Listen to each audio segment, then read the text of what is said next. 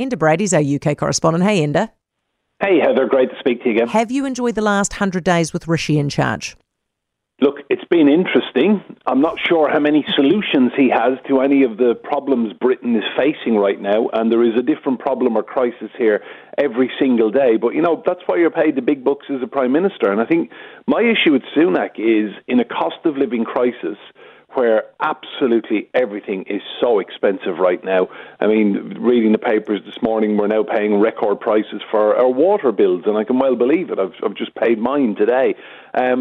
Everything's so expensive, and we've got a Prime Minister now who is the richest politician British politics has ever seen.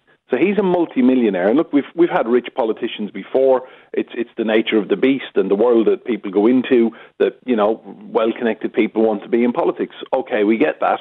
Sunak is a multi-millionaire. His wife is a billionairess.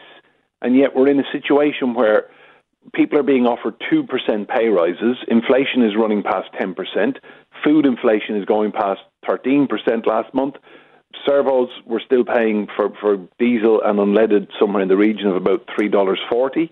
And we've got this extremely rich, privileged Prime Minister who I don't think has much of a grasp of how working people fare and suffer. I mean, he wore an expensive cashmere jumper to a homeless shelter before Christmas, and as he was helping, asked the guy if he ever fancied working in financial services, to which the guy replied, I just want to get through the week. I want to get to Christmas. Yeah. I mean, he's an interesting guy. Let's see how he goes this year, but he needs to start finding some answers. And so how was Walkout Wednesday? So, 7 million children did not go to school yesterday, primary school, secondary school. University lecturers didn't turn up either, so it wasn't just, the junior schools and secondary schools. It was also third-level education affected. You couldn't get to work if you used the trains because the train drivers were on strike, and if you thought you were going to get on the buses, the bus drivers went on strike. On top of that, we had Border Force officials at the airports walk out, civil servants walked out, and it was just a mess, really, if I'm honest. Now, I drove into London yesterday, and the traffic was off the scale. So, Look, I think there's goodwill out there right now for the strikers from the general public, but I think as this goes on, we're still in the bowels of a deep, dark winter here. I think as this goes on, it'll be really interesting to see if public opinion changes.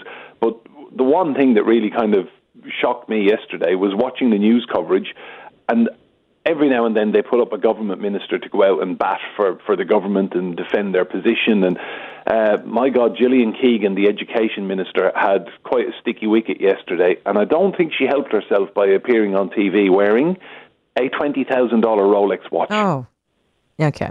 Yeah, right. These guys are just not thinking, are they?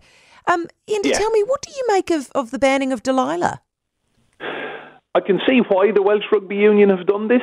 They've been rocked by allegations recently of racism and homophobia and bullying. But it'll be really interesting to see what the fans sing.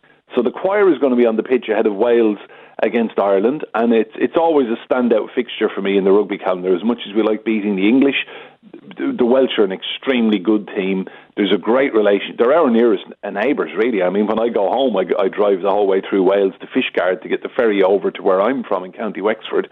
There's a wonderful relationship between the two groups of fans.